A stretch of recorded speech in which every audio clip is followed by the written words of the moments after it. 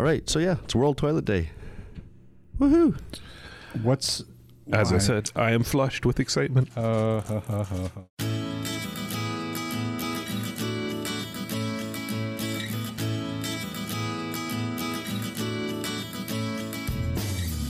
This is the AT Banter Podcast, a balanced and entertaining look at assistive technology, accessibility, and its importance in people's lives. Join Rob Minot, Ryan Fleury, and Steve Barclay as they banter with people around the world about anything and everything regarding assistive technology and the disability community. Now, on with the show.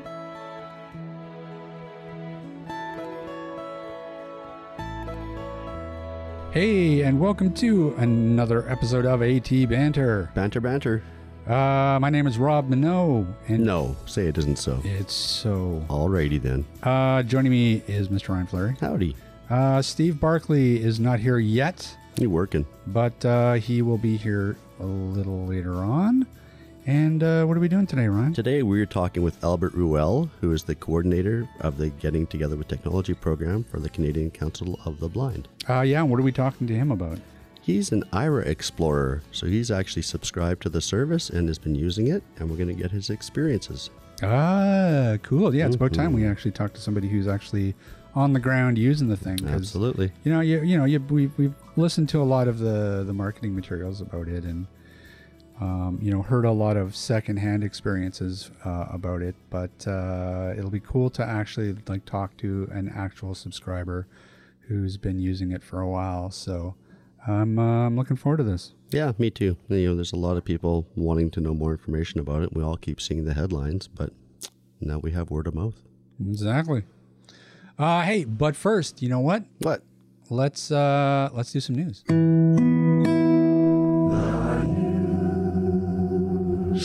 All right, first news story. Cancer patient's wife says Calgary Transit Disability Access demands are humiliating. And this headline kind of caught me off guard. Well, the headline not so much, but the word humiliating. And in the article, she goes on to say it was demeaning. And all right, well, let me set this up. Okay. So all right. Demands by Calgary Transit Access to once again prove a disability to requalify for a specialized bus service are demeaning, says the wife of a city senior who lost his leg to cancer. Diana McCall says her husband Miles, whose leg was amputated in January 2017, notes that he's been using Calgary's transit pickup service for more than a year since then and has provided a doctor's letter to qualify for it. In September, however, the couple received a letter informing them his access to the shared ride service would end January 14th unless they attended an eligibility interview. Now that's bizarre because wouldn't they have attended the eligibility meeting when he first applied for this Disability Transit Access program to find out if he's eligible in the first place? You would think so. Because you have to go in and apply. They don't just hand it out. Well, that's an interesting way you say that because the Calgary Transit's side of the story is a little farther down, and they say while McCall does not need to renew his eligibility prior to the cutoff date, the couple has misunderstood the requirements. We need to get a photo identification, not of their disability, but their face, so the driver gets a visual who they're picking up, he said. Right. He said McCall's type of case would fall under the no interview category, where the service was first set up through a Calgary hospital, but now requires a qualification meeting. So that sounds like there's two aspects to this. Honestly, I don't know. I think this is a lot of a bluster and not much meat to the story. The long and the short of it is, the way that I see it is that, transit, you need to jump through some of these hoops. And that's just sort of the way of bureaucracy. It doesn't sound like that Calgary Transit's being unreasonable.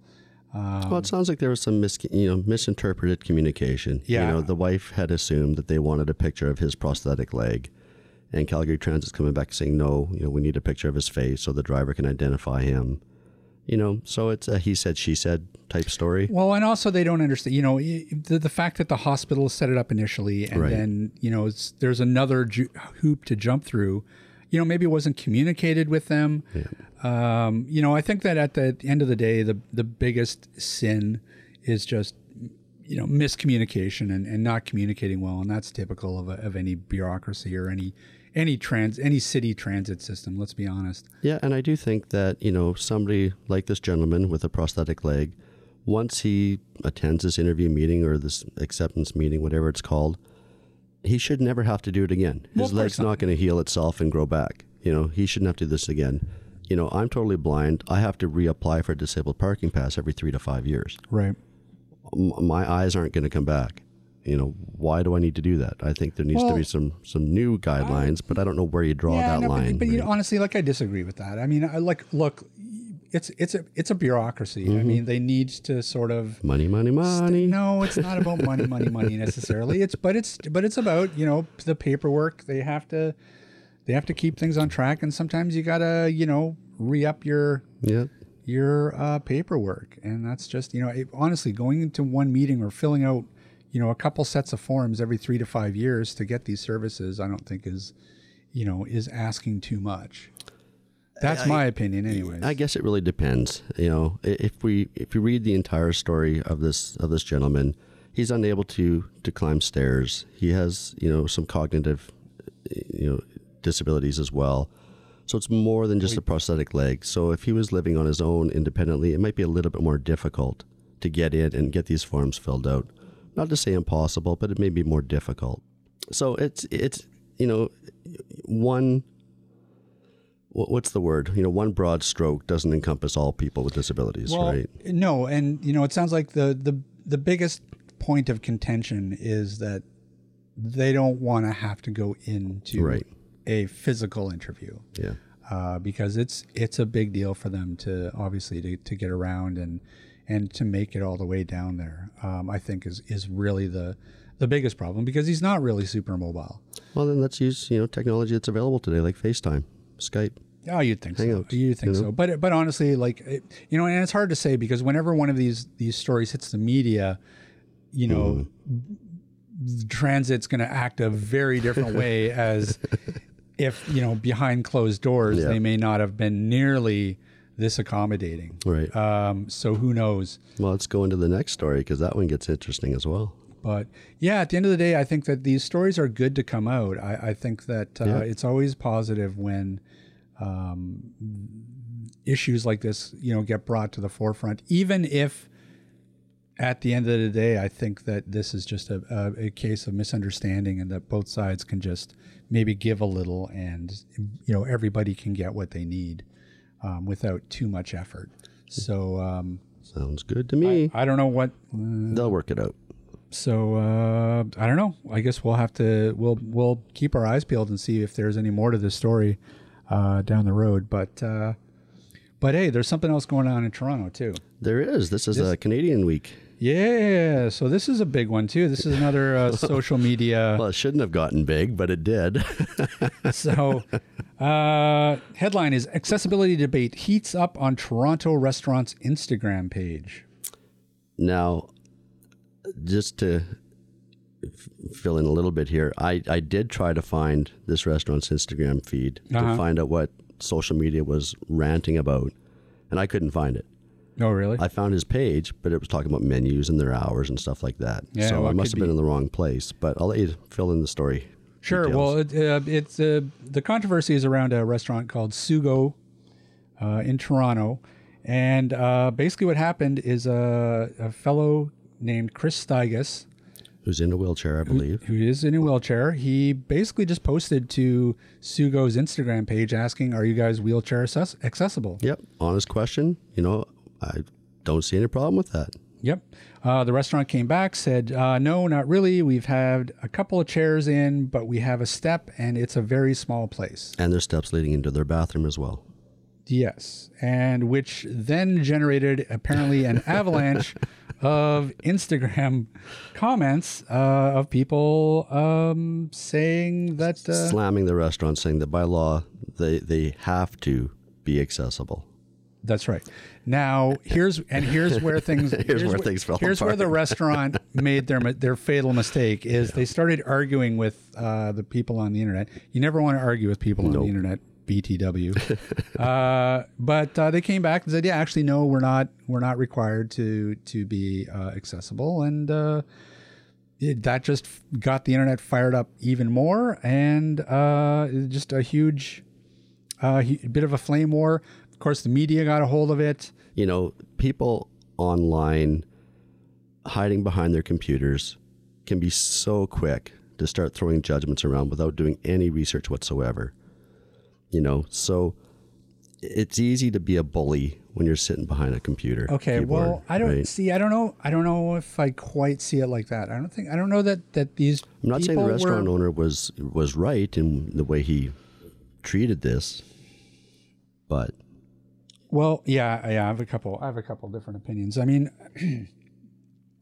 on the one hand, yeah, I'm with you. I don't think that it deserved the restaurant necessarily deserved to be flamed, but at the same time, I think that we should call out lack of accessibility where we can.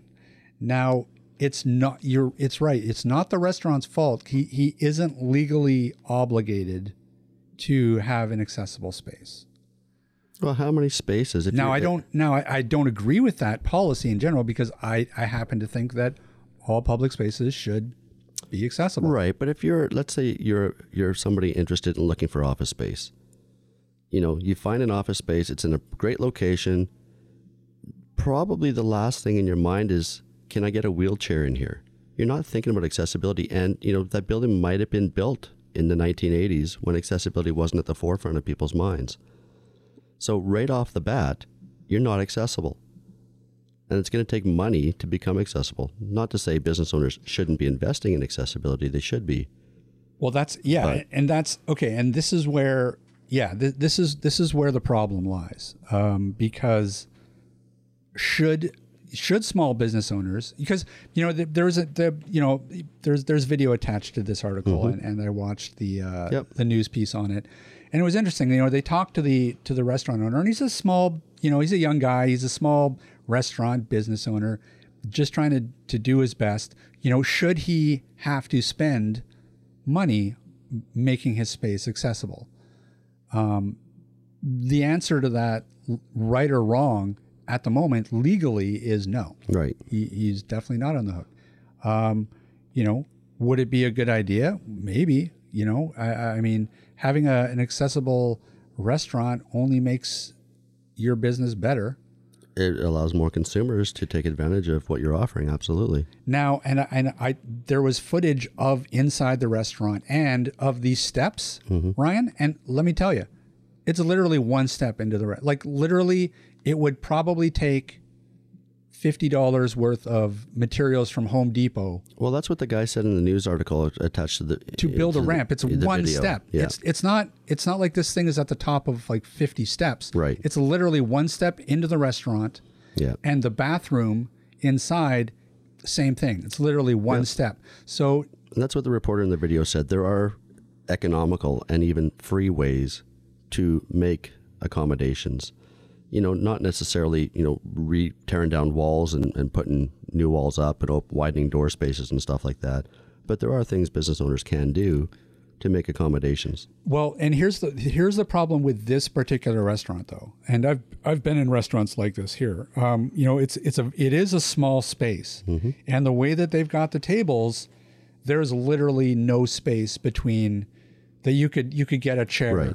In between the way that they have the tables set up. So in order to make that space accessible, it would cost him money, because he would have to take out a couple tables out of that restaurant, which means, you know, less tables means less people being able to be, you know, seated per hour.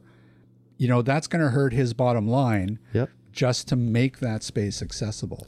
So, you know, I do feel for the guy.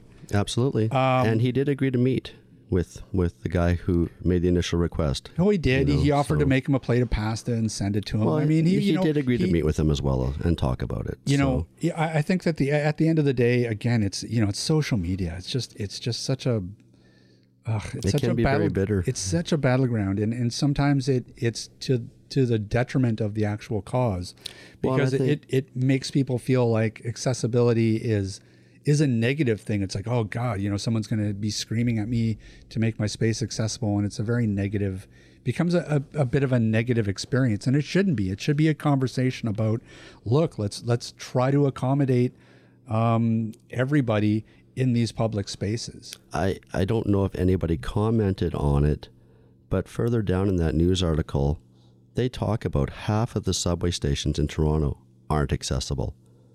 So who's got more money to incorporate accessibility into their infrastructure? The Toronto City and their SkyTrain system, or this one-man restaurant who's a chef and a cook? See, that's crazy. Like, who are we screaming at, or who should we be screaming at? Half the SkyTrain stations in Toronto aren't accessible. Some don't have elevators. Yeah. Come on, let's leave the business owner alone, the little restaurant guy who's trying to make a living. And let's go after the city who's accumulating billions of dollars, tax dollars every year on building new roads and infrastructure. And let's focus on where the focus needs to be. Let's get our priorities straight. Yeah, I mean, I would agree with that. I mean, and again, the reason why I love seeing stories like this is because it's bringing the accessibility conversation to the forefront. Yeah. People need to be aware that accessibility is a big deal. Like, just think about being in a chair and being like, okay, well, I want to go out for dinner, but I don't even know where I can go. I don't, when I pick a restaurant, I have to go through all these hoops to figure out, okay, is it accessible? How do I get there? Is it on? Can I get there? Can I get there? Is it going to take me through a transit station that actually isn't even accessible? Mm-hmm. I mean, there's so many of these problems that people with mobility issues have to face on a daily basis because, the city doesn't have their shit together in making public spaces accessible, and that needs to be a priority. And maybe, and we'll have to get somebody on to talk about this, but maybe the whole Disability Act in Canada, encompasses some of that. I'll have to do a little digging and see if we can get somebody on, because I would hope that some of that, infrastructure is going to be in place in this Disabilities Act. Ontario has one. So. I'm not sure what it includes. But I think there was a mention in that news article about somebody mentioned that they don't think it's realistic to have all places accessible by 2025. And I don't know what that was referencing. If that was referencing the Disabilities Act or if it was something else. But there was reference to that. You can edit this part out if you want. Mm-hmm. But it'll be interesting. That's my plan for next year. Yeah, well... Yeah, it really is. There's no easy answer to it because, like I said, I do, I feel for small business owners, making your space accessible, it can cost you a lot. Both, an initial investment and, in the case of this restaurant, their bottom line, how much they're able to generate per hour, because if they have to pull tables out to make the space accessible. That's fewer customers. It's going to be fewer customers, and it's going to be, it's going to hurt them. Just to throw another quick story in, I don't know if you saw this last week, but there's the strip mall in Surrey, who one of the business owners in that strip mall is wanting to remove their wheelchair ramp to make room for a couple more parking spots. Really? I did not hear this. Yeah, and he can't just remove the ramp, which he was planning to do. He actually has to apply to the city to have, and make an argument to have that ramp removed and allow for more parking spots. So, there are things people need to do and can do, and are required to do. You can't just, rip out a ramp and, make more parking spots. There's a system in place that needs to be followed, a procedure in place. And, we'll keep an eye on that one as well, because, the city may come back and say, well, no, accessibility is huge. We want to be inclusive to everybody. So no, we're not going to put in 2 more parking spots. Yeah, we're going to keep the ramp. So, accessibility is a hot topic and is going to continue to be. Yeah, I guess, but it shouldn't be a hot topic. That's the thing. It shouldn't be a controversial topic. It should be like, hello, just do it. It's something that needs to happen. Like, sorry if it's inconvenient, but you know what? So is being in a chair. Yeah. Like, honestly, like we need to accommodate everybody. Sorry, but that's just what needs to happen. And there's going to be some growing pains as we grow into it. But, Yeah. you know, my vision of utopia isn't going to be easy to get to. Sorry, but... Okay, well, before we get to Albert, let's have a little quick commercial message. Canadian Assistive Technology. Let's talk about that. Yeah, that's a great company. Yep. That's what I hear. Love those guys. Where the heck? Yeah, where would you find those guys? Well, all of them are in this room right now. That's true. Yeah. That's right. If a meteor hit this house, that would be it. Boom goes Canadian Assistive Technologies. Done. Well, We really all shouldn't be at the same place at the same time. I'm just saying. Canadian Assistive Technologies, that's that company that specializes in accessibility, including stuff for low vision and blindness, physical disabilities, all kinds of neat gadgetry. That can be found at www.canasstech.com. That's spelled exactly the way you'd think it would be. And Canada, there's no. No, it's Canadian Assistive Technology. No, not he's Canadian. going to say Chaos Technical Services. You think he was going to say that? I think so. I bet. You know, you're probably right. You're probably right on that. There. So that Chaos Technical Services, then, that's those guys who repair stuff. Yeah, that would be Mr. Rick Chant. They fix things. And anything that's assistive technology and broke should go to those guys, and they can be found at chaostechnicalservices.com, which, honestly, that's just too long. Yep. But it is spelled exactly the way you'd think. And you can also get them by email at chaos, CHAOS, tech, TECH, at shaw, SHAW.ca. Anything you can fix, he can fix better. That's for sure. I can't even fix. My towel rack at home broke. Your TV's still crooked. Let's wrap this up so I can go fix myself All right, a drink. okay. Yeah. Joining us now is Albert Ruel, who is the coordinator of the Getting Together with Technology program of the Canadian Council of the Blind. Woo! Happy to be here. Thank you, guys. I Sounds like it'll be fun. think that calls for cowbell. There we go. Cowbell intro. Speaking of ding dongs, hey? All right. Well, we've covered. What is a World Toilet Day? Yeah. Who comes up with is there somebody in a room somewhere that's just like, listen, we need something for every day, so just come Probably. up with something. Who came up with Talk Like a Pirate Day? No idea. Like I don't know. Yeah, it's just somebody somewhere. Yep. Okay. I bet you anything. World Toilet Day was the guy who came up with it was John P. Crapper. Well, we know about him. He's the actual inventor of the toilet. No, he's not. Okay, no, he's not. Apparently, I'm getting what? Really? I thought he was. No, it's What did he do? It's an old wives' tale. Hang on. You call me an old wife. How dare you? Hey, who invented the toilet? was invented by Ismail Al-Jazari, John Harrington, and Joseph Bramah. You're right. Apparently you're right. Welcome to the show, Albert. This is pretty much what the show is. It's a bunch of crap. And banter. And banter. Yeah, Exactly. clearly. Yeah. Okay, let's dig down. Let's talk something serious now. Well, Albert is a person who has subscribed to the IRA service, and I understand they are called Explorers. Now, we've had IRA on the show talking about the service and what the service is, but I wanted to get somebody on the show from Canada who we know who could give us an unbiased, review of the service, and that is why he is here. Well, there you have it. Unbiased. Let me think. Unbiased. Can I get there? Are you unbiased? You can have your own biases. That's right. fine.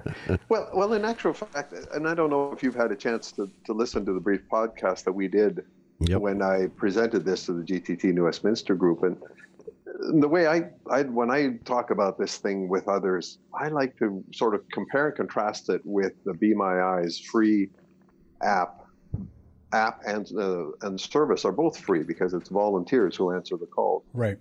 And just from my own perspective, you guys, what really, after 30 years of blindness, after 30 years of using a white cane and having virtually no access to visual information, I've developed a whole lot of strategies and techniques and devices to help along the way.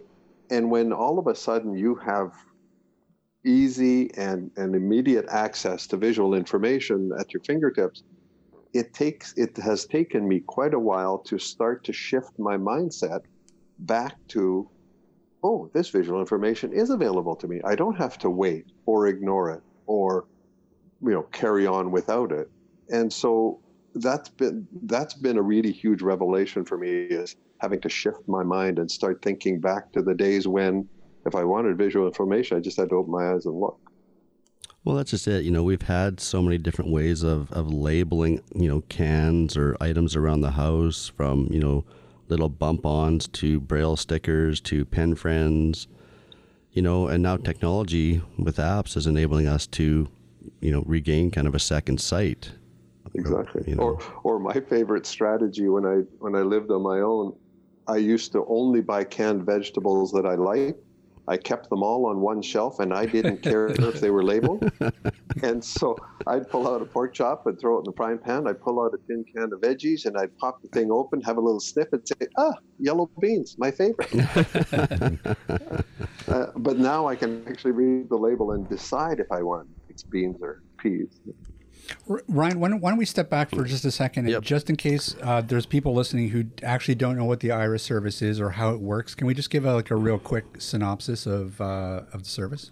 Aira is a service that has trained agents who assist users of the service who are using an app on a smartphone or a pair of glasses that Aira has called Horizon, to allow a blind or visually impaired person to, again, see things or identify items or objects in their environment.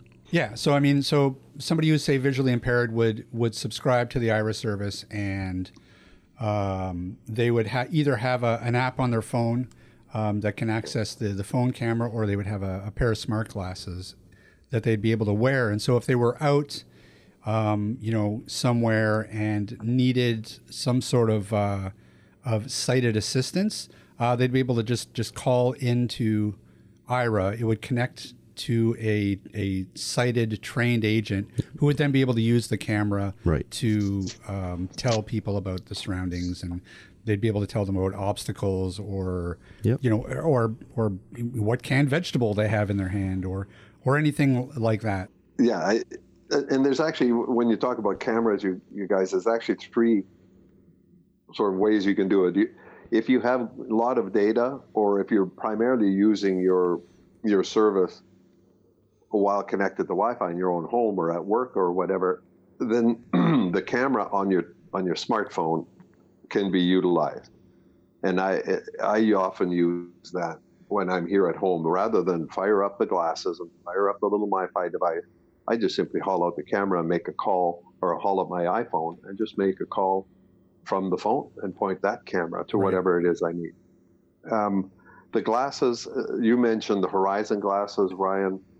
That is and there's been a very recent change in the pricing structure. Right. And so on. And so the Horizon glasses now you can purchase. You can either, when you subscribe, you can either add $25 per month. And when we discuss these prices, guys, we're always going to be talking about American prices. Okay. So they fluctuate in Canada month to month. So for $25 a month, you can add the Horizon glasses to your subscription instead of the Austria glasses. And or you can pay, I think it's $600 US up front, and then you own those glasses. They're yours. But the Horizon glasses are connected to a Verizon phone. So it's a bit of a different kind of system, but apparently, some of the better features of the Horizon glasses is that the camera is in the middle between, you're wearing a pair of glasses still, but the camera is in the center. Right. And there's another additional feature in there called Chloe, which is a little bit like the Orcam. You can take a picture of text and just have Chloe read it to you rather than making a call to an agent. Interesting. And some of those sorts of things. You can talk to Chloe. You can have her raise the volume, lower the volume, make a call. So there's a bunch of sort of hands-free functionality with Chloe as well, it sounds like. Cool. Now, and then I'll just run through the last one. And the glasses that I had is called the Austria glasses, which is I think it's essentially the Google glasses, but it's just a pair of plastic sunglasses. Or the lenses are just plastic, slightly shaded, and the camera is attached to the right arm, the arm on the right hand side of the glasses. So for me, my struggle has been pointing my face to what I'm looking for, and they're always telling me look down and look to the left. So apparently, having to point this camera at the actual item you're trying to have them describe is not the same as what I'm used to doing when I just point my face at somebody that I'm talking to. Right. But anyway, so those glasses connect through a little MiFi device that you also carry, and all of that connects to the AT&T system in the U.S. And here in Canada, it's of course through Rogers. So Rogers Mobile into the AT&T system, and that's what sends the video feed to the agent when they answer your call. So the big question I have about this service is, there's the Be My Eyes service, there's the ARIS service. The big difference that's touted between them is training the agents, right? So having used both systems, does it make that big a difference that the agents are trained? Yes. I do an awful lot of traveling on my own all over the place, and have done for the 30 years I've been without sight. And when you get a sighted guide who understands the process and understands the kind of information and when it's needed, is vastly different than the people who run you into door jams because they didn't get that. They're now so significantly wider than they used to be with this blind guy on their elbow. And it does make a huge difference. I've got scars on my forehead and on my knuckles from door jams and posts and different things. So training is really an important factor. And it's, if you've ever watched a movie without descriptive video and then go back and watch the same one with descriptive video, there's a vast difference in how much information you get to see in your world. And that's part of their training, is how to find the important bits, deliver them quickly and succinctly with really good and clear language. And so, yeah, I haven't used Be My Eyes a lot. And the volunteers I have found with Be My Eyes have been very good, but boy, there's a big difference in terms of training. Well, one of the other things I've heard too with Aira anyway, is that, if you're calling on a regular basis and you have to, feel like you're developing a rapport with an agent, you can request that same agent. I think there's I haven't tried that, Ryan. I think there is some limited ability to do some of that. And yet your profile, the minute your call comes onto their computer screen, your dashboard pops up. Right. So your preferences, your likes and dislikes, your needs and that sort of thing are just quickly captured there. Right. And that information is available to the agent immediately. So one of the first things they do when they interview you is, how do you want to hear information? You want to hear it all? Do you want to hear very little except what you ask for? And you sort of rate yourself on a scale of 1 to 5. and you can always adjust that. As you're going through something, you can ask more questions. What the heck, we're just wandering down the road here. Why don't you tell me a little bit about what's going on around us? Mm-hmm. Or, ask for less information. So all of that stuff, it's part of a dynamic interaction with a human being who is very interested and well trained to provide you whatever it is you need. So within reason, just ask for what you want. Well, we've certainly talked a lot about the implications of Aira, and certainly I can see a real value behind the service for people like yourself who do travel a lot. In fact, to me, intuitively, I would think that that's kind of where the most use would be. I would think that around the home, if you literally have to go to your pantry and you want to pull out a can and you're not sure what it is, I would think that something like a free service like Be My Eyes would be a good fit as opposed to going through, IRA. What's your take on that? I think I agree with you. And one of the things I think you'll see in the Be My Eyes website and in the sign up procedure is they'll give you a warning. The volunteers have not been trained, so be careful what you provide. Yeah. Don't take your bank statement and have them read that to you, perhaps. Right. If you need to know your visa number, it may or may not be wise to call a volunteer. But with an IRA agent, they're trained. They sign confidentiality and privacy agreements with their employer. I have a contractual relationship with the employer. I'm paying them to provide me a service and to provide it in a private and confidential way. So if something does go awry, I have that contractual relationship to fall back on. And so for me, it's that. Certainly, if you want to identify 2 cans in your pantry, that's pretty harmless. But if you're wanting to do something more, that requires more privacy and confidentiality, then certainly I would trust IRA a lot further than I would unknown volunteers. And let me tell you, while I was doing a presentation at the GTT Campbell River meeting last month, one of the people in the room, a sighted person who comes in and does some volunteer work with us at GTT, he decided he would sign up as a volunteer with Be My Eyes, and it took him 10 minutes. Wow. And he was signed up. They show him a 3-minute video if he wants to view it, and then that's it. He was done. Wow. That's all the training he got. And they said, expect your first call in the next 2 to 3 weeks. Yeah. And he started that process and finished it in about 10 minutes while the meeting was going on.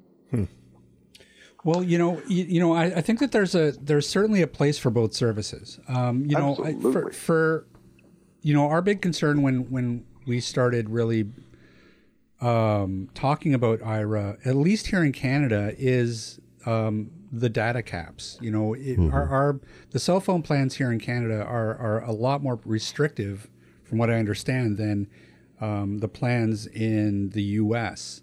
So the idea that if you're using IRA on a regular basis and you're transmitting, video data over your phone, you could hit your data cap relatively quickly, which is going to result in again, more charges for people who may be visually impaired, who they're already paying for the IRA service. How have you found that? Or what's the bandwidth been like as a regular IRA user for you? That's a really good question. I'm glad you asked that, because this is an important point to clarify. If I'm using my iPhone camera, I'm using my data. If I'm not connected to Wi-Fi, so if I'm out on the street and I'm using my iPhone, that's the only time I use my data. And what I've found is that about an hour of call time with IRA using my iPhone uses about 1 gigabyte, just under a gigabyte of my data. I have 5.5 gigs of data on my plan. Right. But when you're using the Austria glasses or the Horizon glasses, you're not using your data. Oh, okay. All of that is part of what you've paid for in your monthly subscription.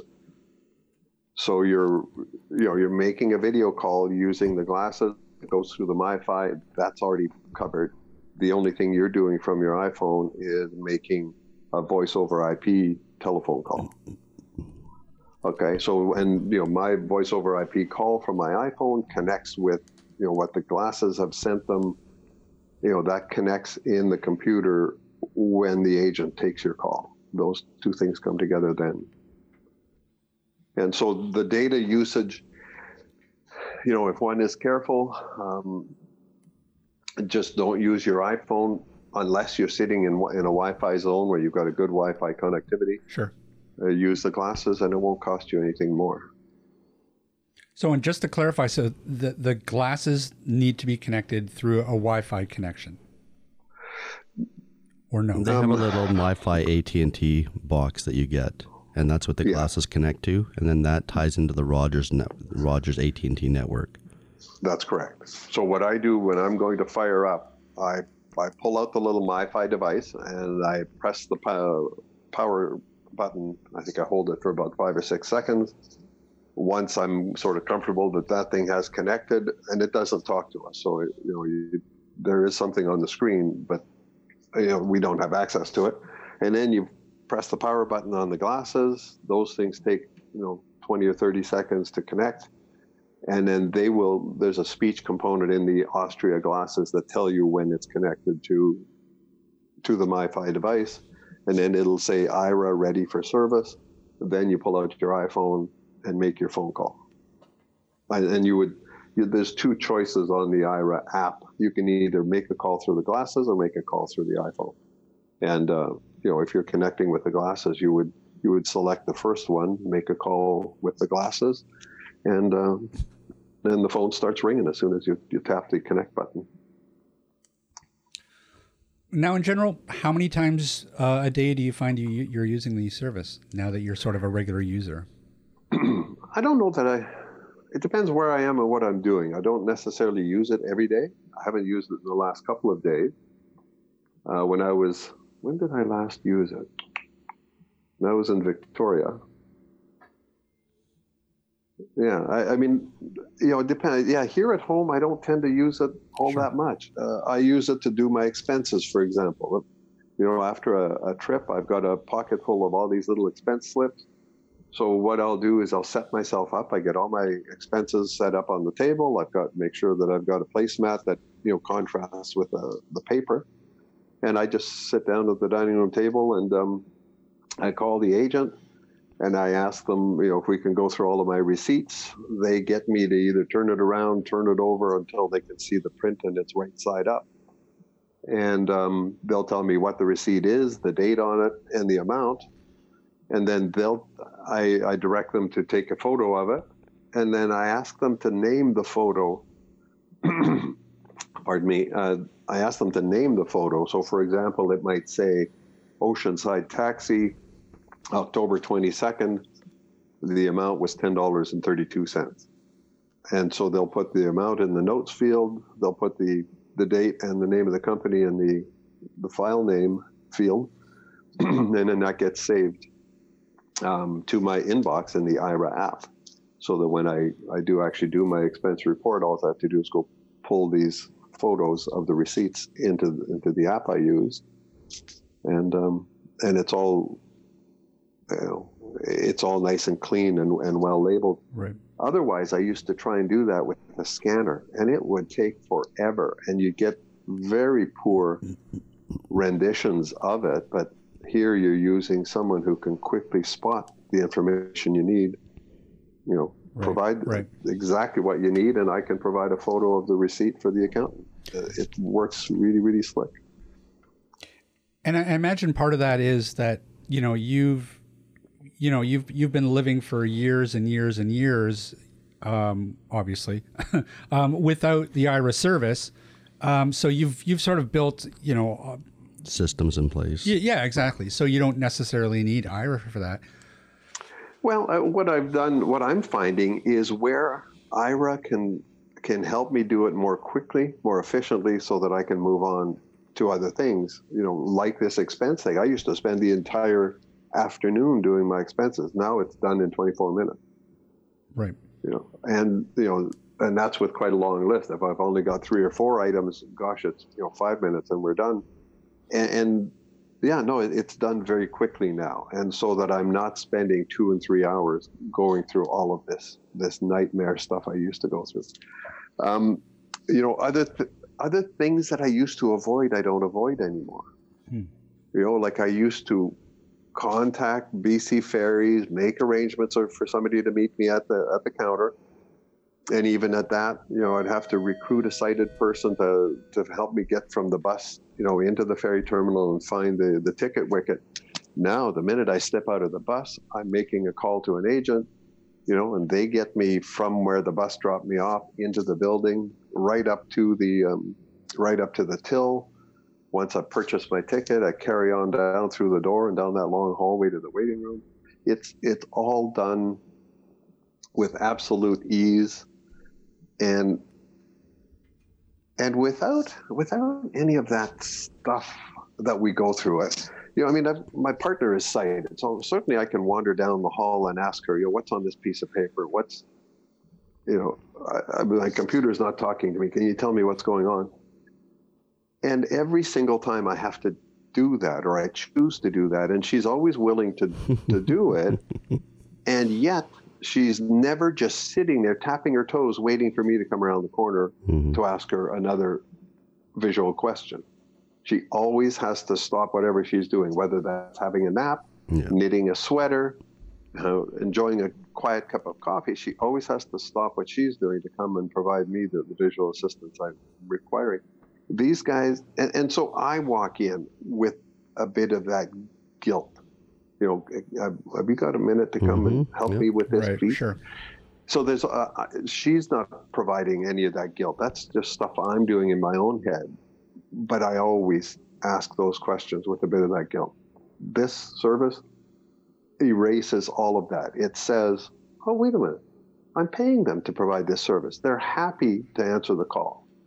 And so I'm not stopping them from whatever they're doing. Sure. They're willing. And it's the same with the BC Ferries. I mean, when I show up at the counter and I ask them for help, they'll sort of look around a little bit and, well, here, hang on a minute. Let me make a quick phone call and see if I can get somebody to help you. And only once have I ever been refused, but they're always, there's always that, oh dear, well, okay, let's see if we can do something.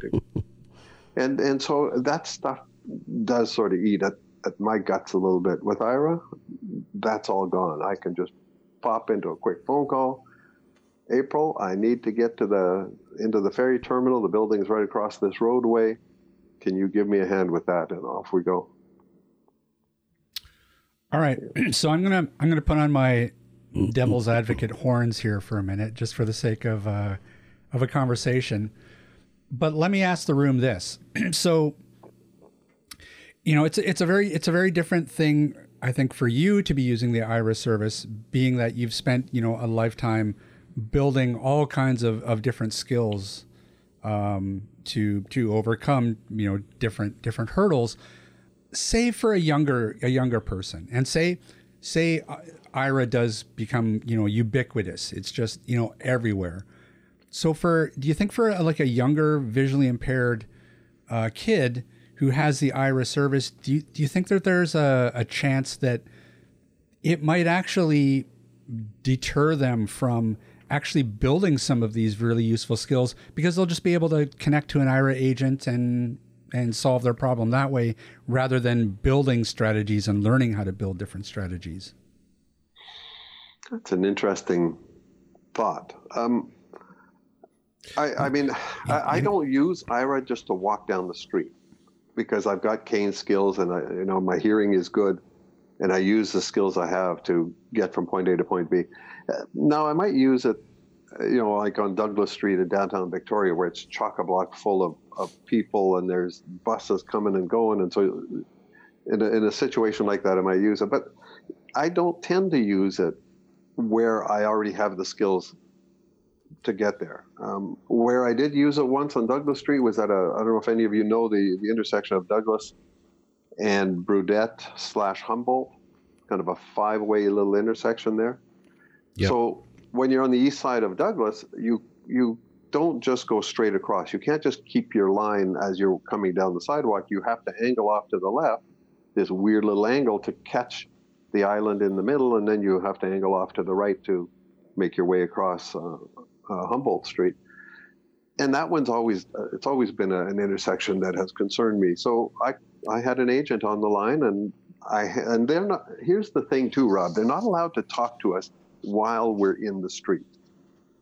They're not allowed to tell us that it's safe to cross the street. The only thing they can do is provide me the visual information I need. So they're not going to tell me there's nobody coming, go ahead. They're going to say the walk sign says don't walk. They're going to tell me it's a stop sign intersection. So I still have to use all of my skills to actually make the crossing. But what they can do is help me line up. So I'll turn my body and I'll say, okay, am I lined up with the crosswalk? And they'll say, yes, you are. And then I'll ask them, so what does the walk sign say? And they'll say it says don't walk. But when it changes, they'll say the walk sign says walk. Then I'll listen for traffic and I'll carry on. So it's not going to replace the blindness skills that we learn, but they'll help us gather the visual information that we need. I see. That makes sense. Yeah. The other thing we talked about at the beginning of the show or before the show about finding washrooms as a blind person. They'll help me find a washroom, but they're not allowed to come in with me. So once I get to the door, the Aira app has a privacy button. And so I activate the privacy button, which puts on hold both the video and the audio feeds. But at least, they have helped me get to the washroom door and the correct one. And so that, but in terms of the skills, yeah, I mean, certainly there are people who use it differently, and that's the beauty of the human condition. Right. I've heard of one lady who had a book on her bookshelf that she wanted to read for years, and she doesn't have it in an alternative format. She actually used her Aira Minutes to read that book. Wow. Now, I wouldn't choose to do that, but, that's something she chose to do. Sure. One individual, decided that she would use Aira to decorate her house for Halloween. She always has to recruit sighted help to do that kind of stuff. This year, now that she's an Aira Explorer, she used her time to do that. Well, and I think that's the important thing, to take away is that it like you say, people are using it for whatever their requirements are, whether it's decorating for Halloween or Christmas, or maybe looking up a recipe, or, identifying photos or doing your receipts. There's no limit to what you could use the Aira service for. You just have to start using the Aira service. Exactly. And just find ways, try it out. Does this fit? Does this feel good? Does this give me the freedom and the independence and the efficiency I'm looking for so that I can move on to other things? Right. I mean, I haven't done it yet, you guys, but I'm going to try it out in the workshop. Because I have purchased 2 talking tape measures.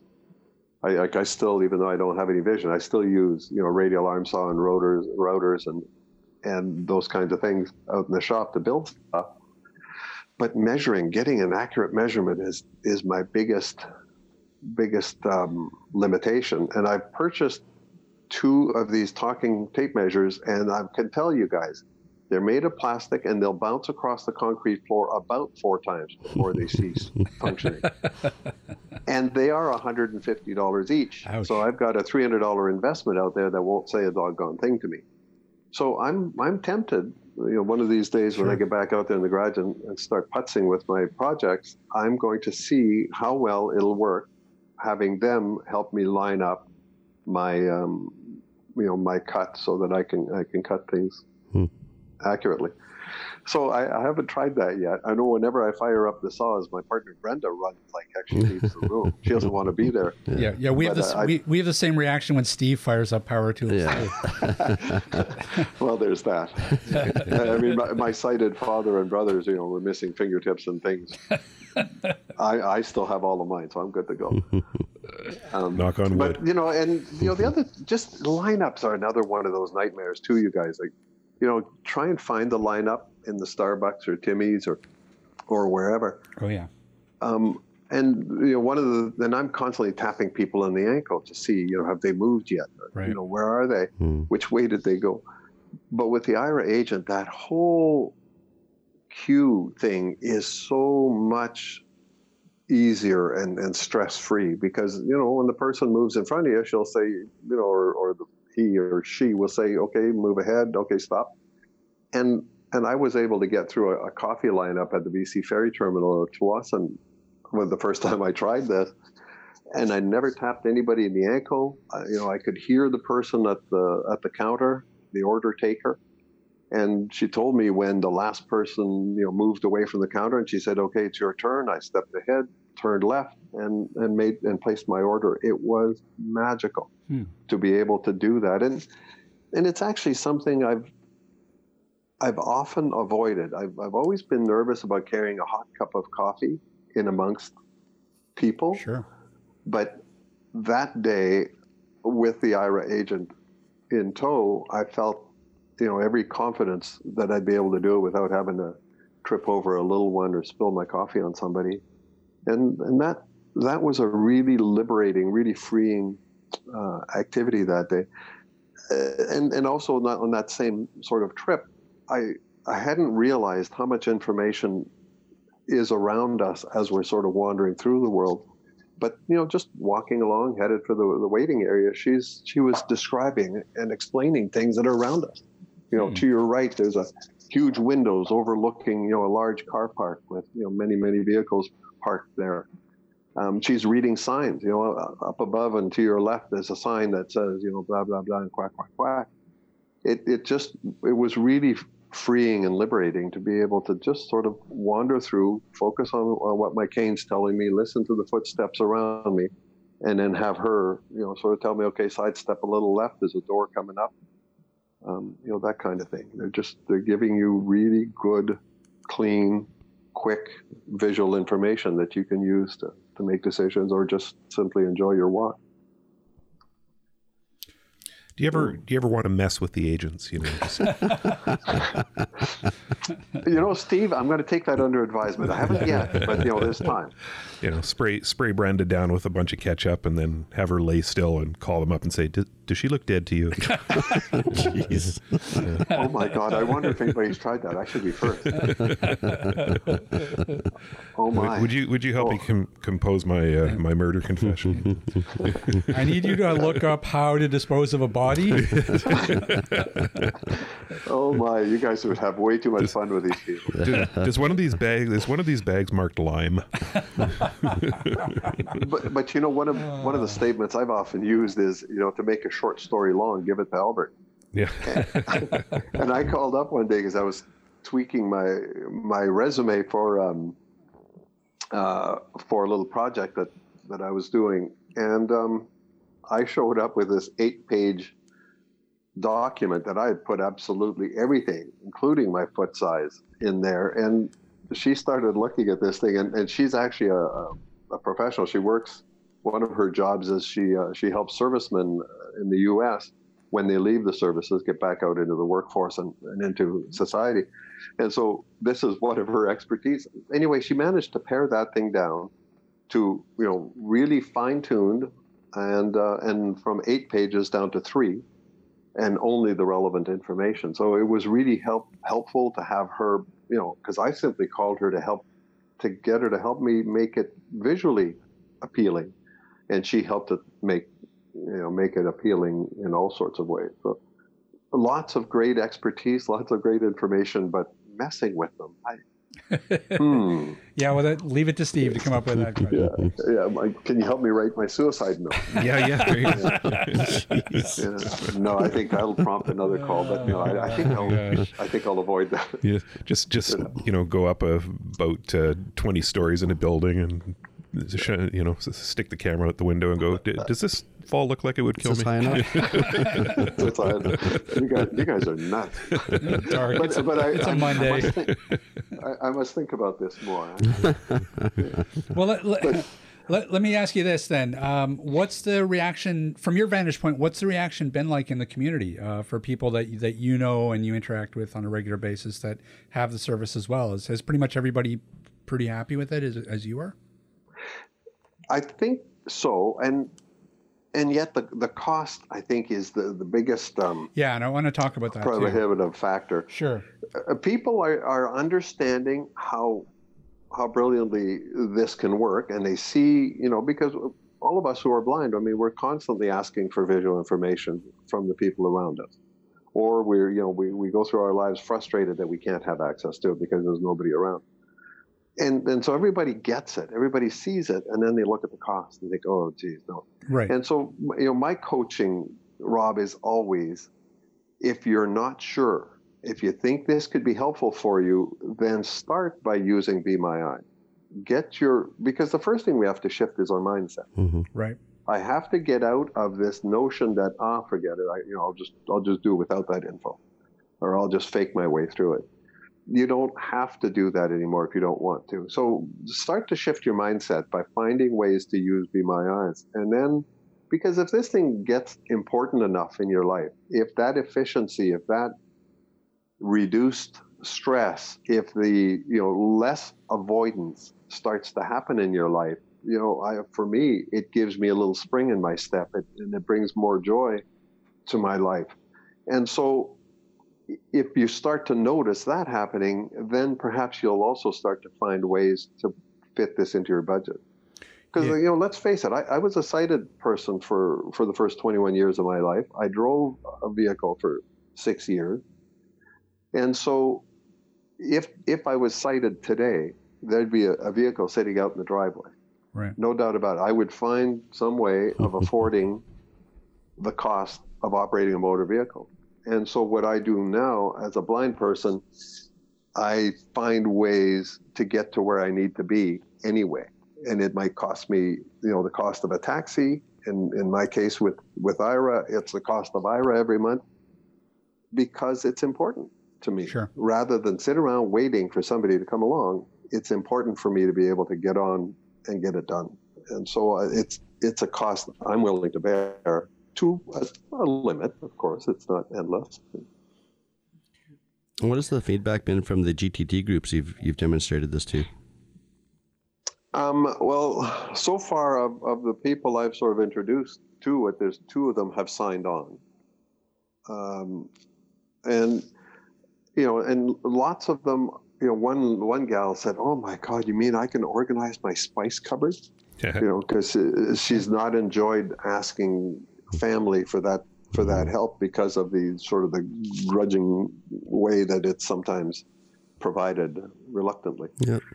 So she was really thrilled that she'd be able to actually, there's something. She's going to start out by using Be My Eyes, but I can actually call up somebody and they'll help me with this willingly, gladly. And so she was pretty excited about it.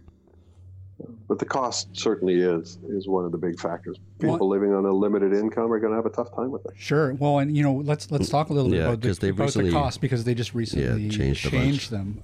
What are the plans, if you're familiar with that? There are essentially 3 plans, and I don't remember exactly what they're called. But the first one is $29 per month for 30 minutes per month. Right. Okay. Okay, and that one, you get the Austria glasses. If you add $25 a month, then you can have the Horizon glasses. You can't share those minutes. Right. Okay, and then the next one is 120 minutes per month for $99. And again, these are all U.S. prices. I'm not going to bother converting them. Right, sure. So $99 U.S. per month gives you 120 minutes. That one is shareable, so you could share those minutes with your spouse or a friend or your sister or whatever. Again, $25 a month. Add on, you can have the Horizon glasses. Otherwise, it's the Austria glasses you get.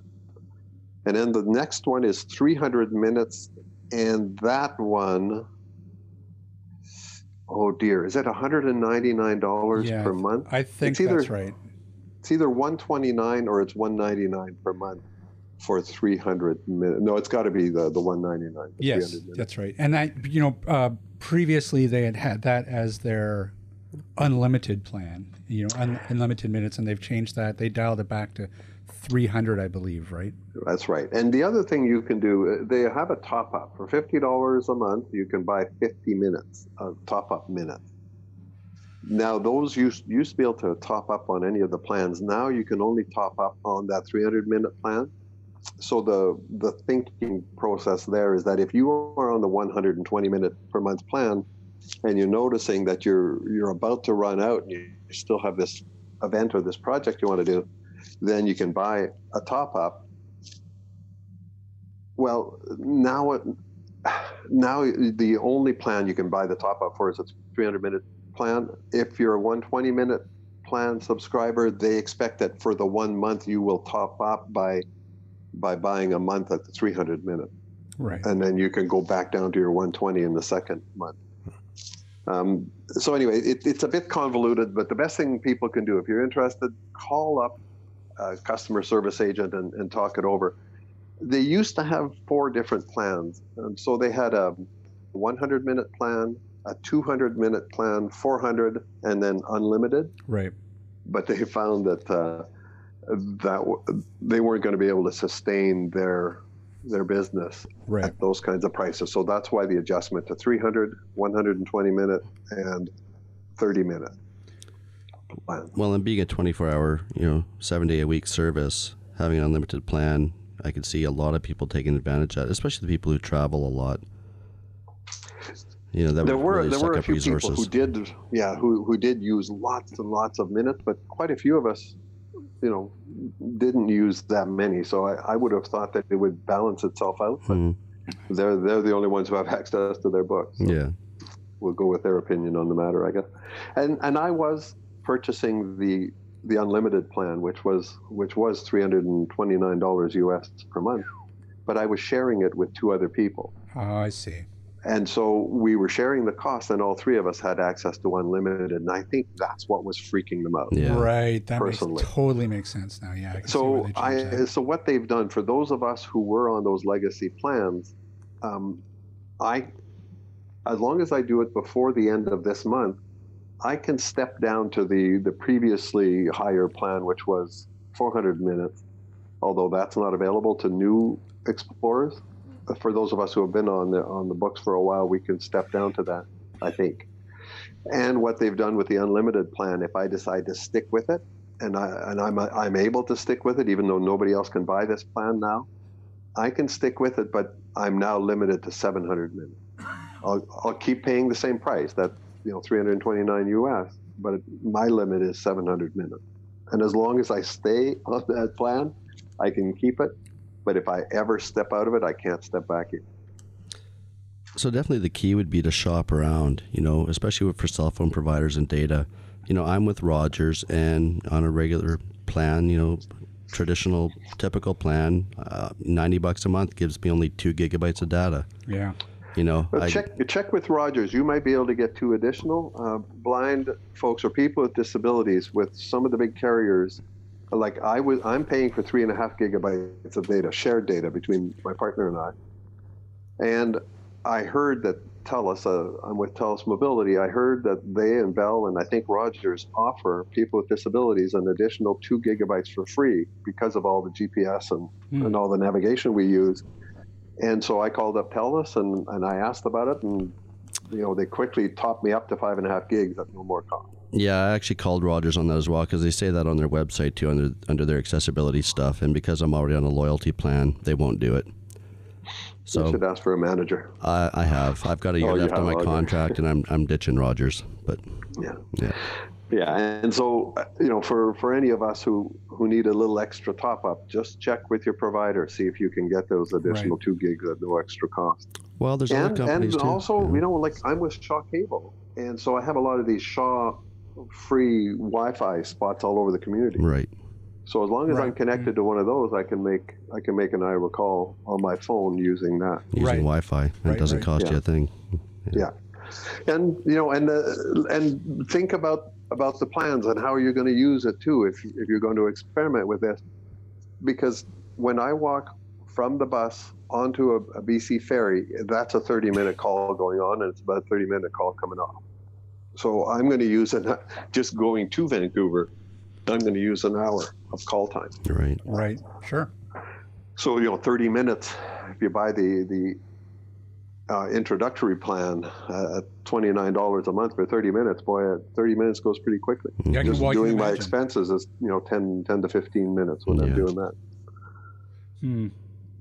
I came out of the Civic Center here in Parksville once. And this is a place I've gone to many, many times, but always either with Lions members or I go there with Brenda. I'm always going there with a sighted person.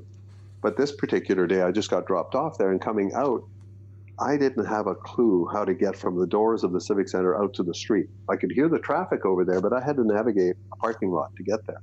And I had never done it before without sighted assistance, and usually to get into a motor vehicle. This day, I just called up an agent and said, okay, here I am. I'm trying to get to that street over there so that I can walk home. And it was a 3-minute call to get that agent to navigate me through that parking lot without scratching any fenders. And right out to the sidewalk, and away I went. So there's lots of ways, but we have to just be confident that it works, and that they're always available 24/7. It definitely sounds like it's a very valuable service, for what you're using it for, and for others that we keep hearing news stories about as well. It's changing their lives. It is, and we don't have any access zones in Canada as yet. Right. But in the U.S., there's right. all kinds of places where you can use this Airports for free. Like Yeah, you're a lot not of- using your minute. That's right. A lot of airports. I know the Wegmans Walgreens. chain. Yeah. Yeah, a lot of grocery stores are sort of jumping on board. 'Cause- One of the football stadiums recently joined up. And honestly, Exactly. it makes perfect sense, right? As a business, that's how you can attract a whole new demographic to your business by offering this for free. So Sure. And any of the blind folks who might be listening to this podcast, download the app. It's free. And if you have occasion to travel through any of these airports in the U.S. or attend any of these, Wegmans or Walgreens or any of these Lighthouse Incorporated, I think several of their locations are access zones as well. You don't even have to be a subscriber to use that access zone.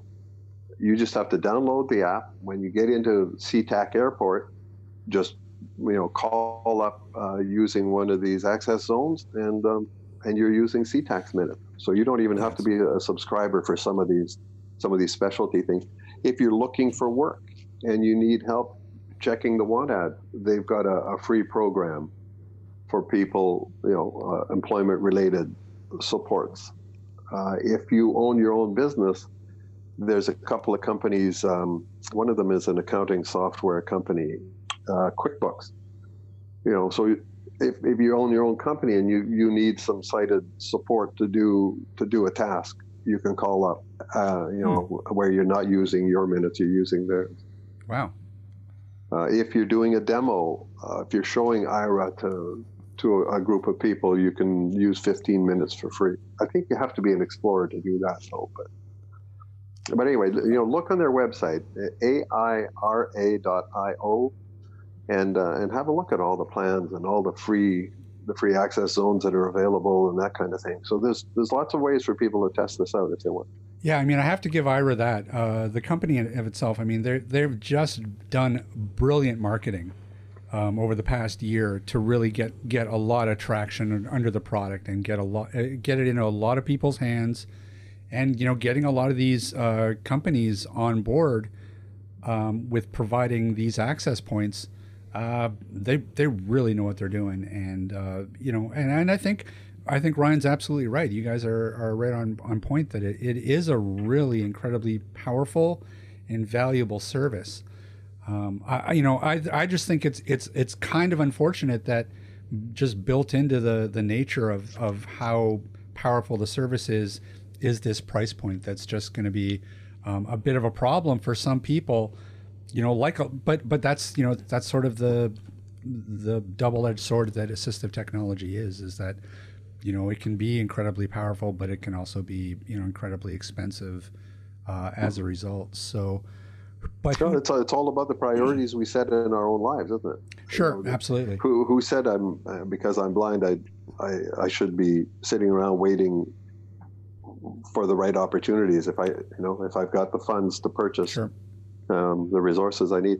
The other thing too is, they've recently hired Jonathan Molson, who's very well known in the blind community, as VP of Australasia. Oh, I can't even Australasia. Yeah. Australasia.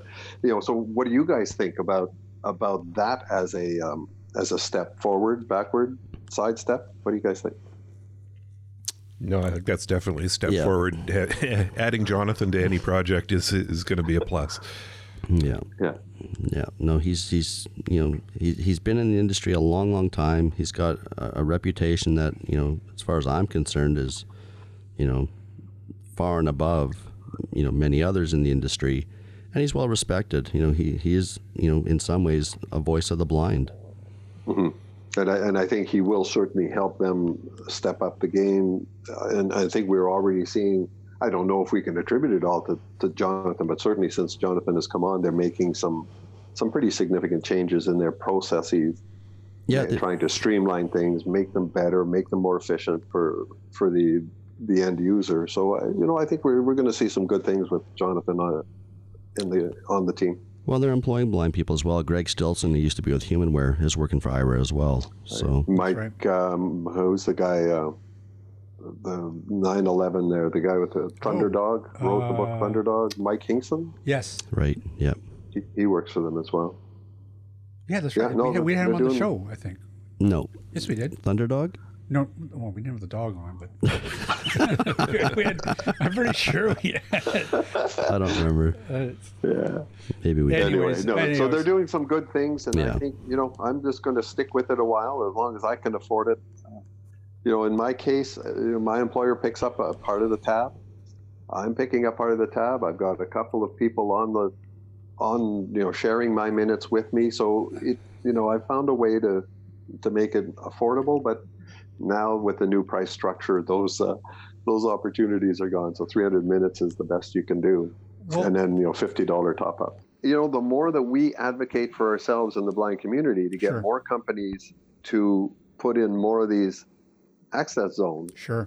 I'm certainly dying to see BC Ferries do it with all their terminals.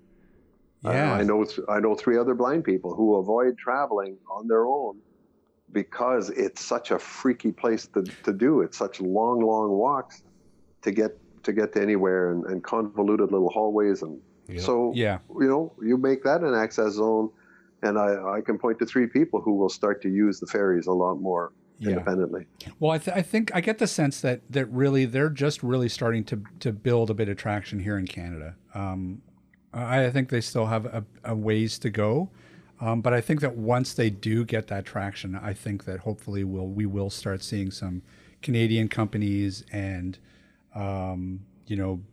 agencies, etc., jumping on board and grabbing these or providing these access points as well. But I think that it just needs a little bit of time in the oven before they're ready for that. And I've chatted with their salespeople too, you guys, and I've said, so how can we make this happen here in Canada? And if we can identify a company or a corporation that we would like them to approach, then by all means give them that info. But also we, as blind consumers, we need to make the call. Like the request for it needs to come from both ends. We need to band together as blind Canadians and ask for this service to be provided by some of these corporations and drugstores and grocery chains and all the rest of it. Right. Why don't we give a little plug to GTT? Get Together with Technology. It's the most fabulous peer mentoring opportunity available in Canada, isn't it? Wow. Hey, I'm with you. Absolutely. I think so. Yeah, so the Canadian Council of the Blind, we offer a couple of sort of new programs across Canada. One, of course, is the Get Together with Technology program. The other one is health and fitness. And, there are a couple of sort of new ways to engage blind Canadians so that we can help each other and support each other as we determine, what technology do I need to get this goal achieved? And once I buy this $1,000 piece of something, how the heck do I learn how to use it? And so Get Together with Technology, we just provide face-to-face opportunities for people to come together in many communities across Canada to just help each other out. Listen to a presentation on technology, ask questions and just learn. The very first GTT meeting I went to, I was frustrated. And I said to the gang that was gathered, I said, on my iPhone, every time I go to forward an email message, I hate that I can't remove all of that junk at the top, all that header info. And one of the young fellas in there said, oh my God, Albert, you don't know that you can delete. So he quickly, in about 3 minutes, coached me on moving my cursor to the top of the text I wanted to keep, and then just double tap and hold on the delete button, and it erases everything above it. And I thought, oh my God, how long have I been frustrated with this little task? And it was that easy to figure it out. So that's the power of bringing a bunch of blind folks into the room, other than, things like flush toilet apps that we might talk about. There's some really important stuff that we'll do as well. And that's GTT. And where can people find out if there's a GTT meeting in their area? I try and post all of the meeting invitations that I get my hands on our blog site, which is gttprogram.blog. GTT program smushed together.blog, and I post summary notes whenever we get them from the folks who do the meetings. We'll put up as many summary notes as we can on what was discussed that particular meeting, but we definitely put the invitations up there. And we also have a national conference call that we do once a month for those who don't live in a city where there's a GTT meeting. We have a GTT support email distribution list on groups.io. It's called GTT support at groups.io. There we encourage people to just come together and chat, talk about, ask their questions. If you found some really cool, funky thing that you want to share with the gang, go ahead, share it on there. Let's have a discussion about what works and what doesn't. Yeah, and it's interesting. I've been on a couple of the national conference calls, and there was one I was on where a gentleman was talking about his self-driving lawnmower. Oh yeah, those electric. What do you call those? Self-driving. That sounds like a bad idea. It's not a remote control lawn because it just does its own thing. It wanders all over the yard. Just like a Roomba. That's a terrible idea.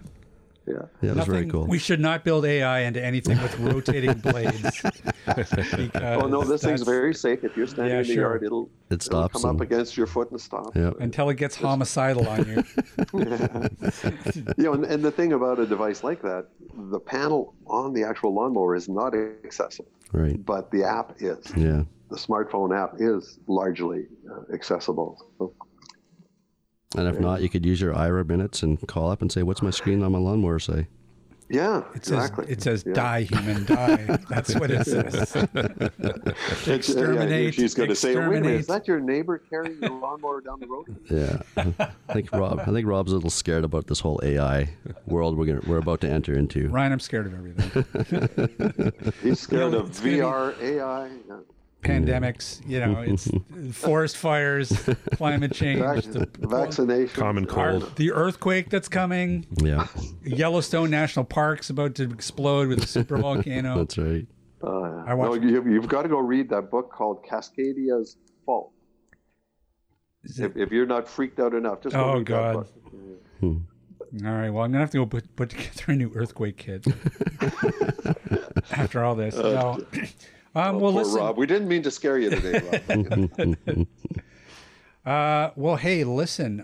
Thanks so much for joining us and chatting about IRA. We've been waiting a while to actually talk to somebody who's been on the ground using it, and it sounds like it's just as an amazing service as we kind of thought. So, game changer. Excellent. Well, listen, we'll also be sure to provide any links to the IRA website where people can look up what's available in the area and all the subscription plans as well. And sounds good. All right. Thanks again, Albert. I thank you for this opportunity, guys. Thank you, Albert. Thanks all right, let's chat again. All right, you bet. Bye. All right, take care.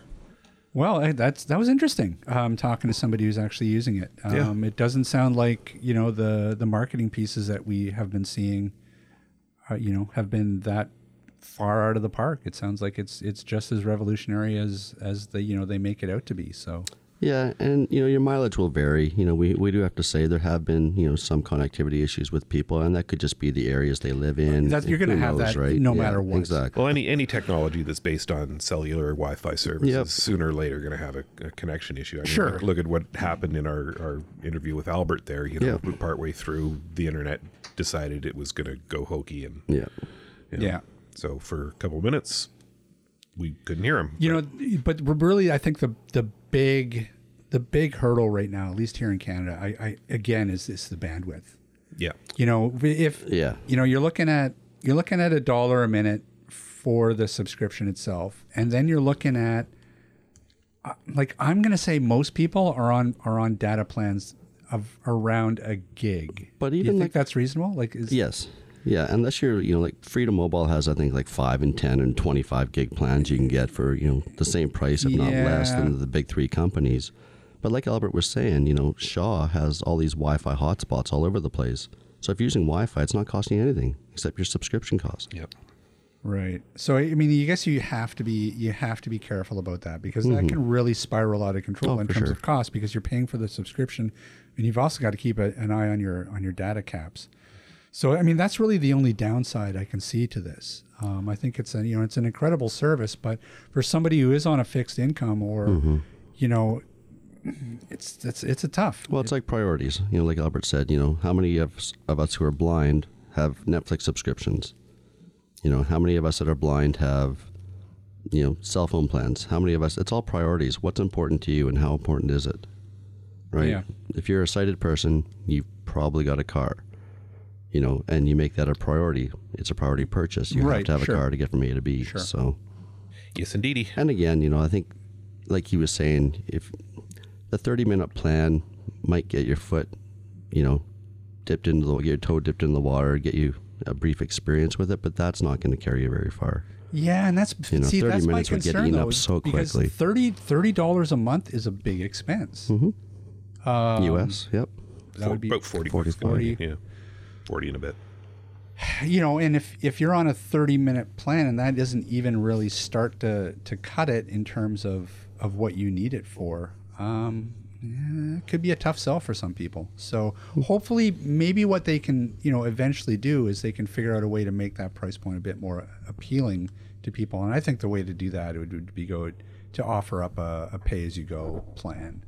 Or like you said, if you're using it at home, use the Be My Eyes app, because that's not costing you anything. That's right. If you're going to be out and about and you want some, trained agent to be able to tell you the menu on the Starbucks board, or whatever it is, then go with the Ira service and use some of your minutes. Yeah. You know what? I think that's a really good point. I think that's really probably where the sweet spot would be for somebody who is visually impaired, is sign up for the 30-minute plan, the base plan, and use it sparingly, and then use something like Be My Eyes. That's a free service that again, you're not going to get quite the quality perhaps, but it would serve a purpose if you're at home or if you're in a situation that it.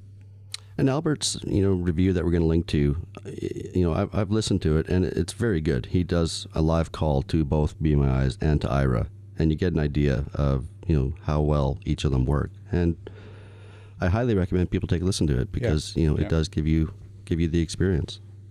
But the big important thing is just to get the word out there that these things are out there and they exist, and they're incredibly powerful tools. So I got cans in my fridge over there. I don't know which are iced tea, which are beer. You didn't even know that your tarantula tequila was sitting outside the fridge. Because you guys are sighted and never put anything back. No, that was... Seriously. Don't pawn My that bad. off on us. It's My not- bad. How many times have you Don't left take a cup of coffee responsibility on for my that, Steve. table? Once. Uh-huh. Maybe twice. But you did it. And who almost knocked it over? The blind guy. See? I could have used Be My Eyes. I think we'd better wrap this thing up. It's getting early. It's Monday. That's right. All right. Hey, Ryan, Rob, where can people find us? atbanter.com. They can also drop us an email if they so desire, atbanterpodcast@gmail.com. And speaking of which, let's talk a little bit about a new segment that we're going to try to do. A new segment. We're going to do a new segment? Yeah, we're going to do new. Listen, I want to try a segment where we answer people's questions. All right. Anything AT related. You want to talk about a new technology. You want us to discuss a new technology. You want to ask a question about something. Hey, look, even if you have a technical question about... How do I pair a braille display with my screen reader? Or whatever, anything. Accessibility. How do I increase the magnification on my CCTV? How do I turn on my Victor player? That's right. Why are the anything. bottoms of Grandma's arms so droopy? How do I cook a turkey? At this point, we're desperate. We'll take anything. We can answer all of those questions. So drop us a line, ask a question, and chances are you'll get it read on the air, and we'll do our best to answer it. Or we'll just get Google to answer it. No, we're not going to get Google to answer it. Okay, well, let me ask you this. In Australia, when you flush a toilet, does the water flow the other way than it does in North America? Yeah, it does. Does it? Absolutely. Yeah, it does. Does it? Yeah. All right, see. See, boom. I learned something. Boom. New. See? These guys are knowledgeable. We can help you. That's right. Well, I'm glad we finished on the theme of Toilets. Where else can people find AT Banter? Nobody? Oh, I'm Steve's been What? pretty quiet. so. Here waiting for we Steve. are. sorry, you just We're so shifted knowledgeable, gear. but- You shifted gear, you freak. Well, you can find AT Banter on Facebook, Twitter, and Instagram. That's right. Yeah. Yeah. So go there right now. Email us, Leave us a comment. rate us on iTunes, Send us a tweet. get to work. All right, that's going to about do it for us this week. Big thanks to Albert Ruel for joining us today, and see everybody next week. This podcast has been brought to you by Canadian Assistive Technology, providing low vision and blindness solutions across Canada. Find us online at www.canasstech.com. That's CANASSTECH.com. Or call us toll free at 1-844-795-8324. For all your assistive technology servicing needs, call Chaos Technical Services at 778-847-6840 or find them online at chaostechnicalservices.com. Music provided by bensound.com. Whoa, look at that. Master of the one take.